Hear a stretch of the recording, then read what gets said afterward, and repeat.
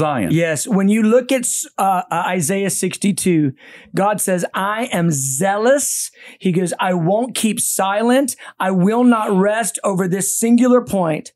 He goes, until Zion burns with bright righteousness, until her salvation burns with glory. And he says, the people of Israel, they will have their names changed. They will be called sought after, and their land will be beautiful. And he says, here's what's going to happen. I'm going to make Israel like a diadem in the hand of the king. He says, they will beautify even me. Now, if that's even a possibility, he who is the definition of beauty, he goes, they will be a gemstone for me.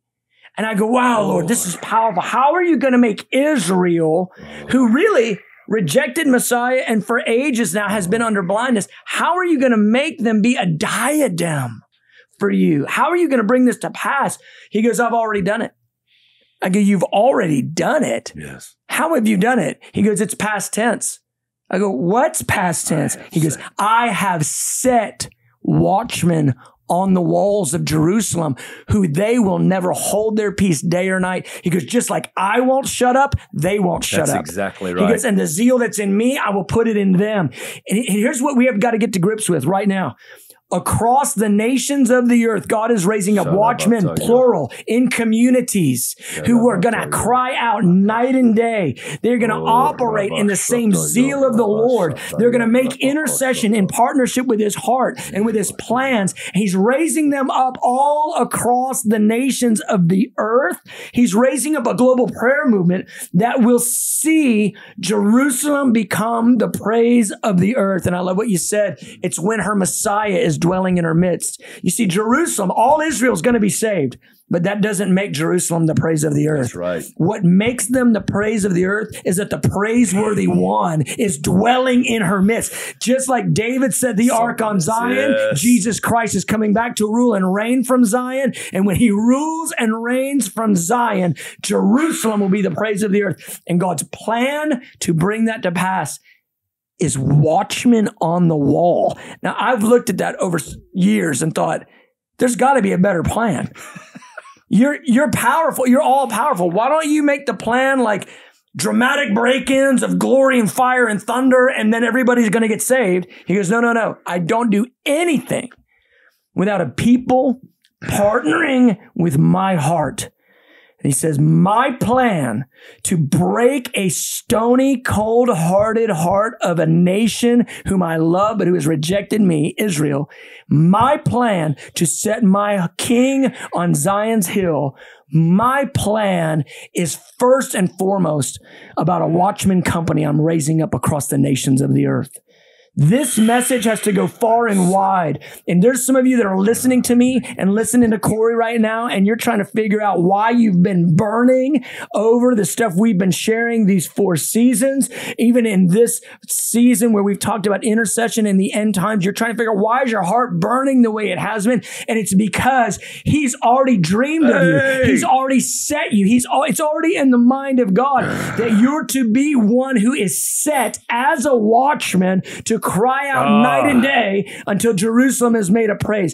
Your whole life will not make sense until you say yes to God's divine setting of you. When the kings are setting themselves, the Father says, I have set my king on my holy hill.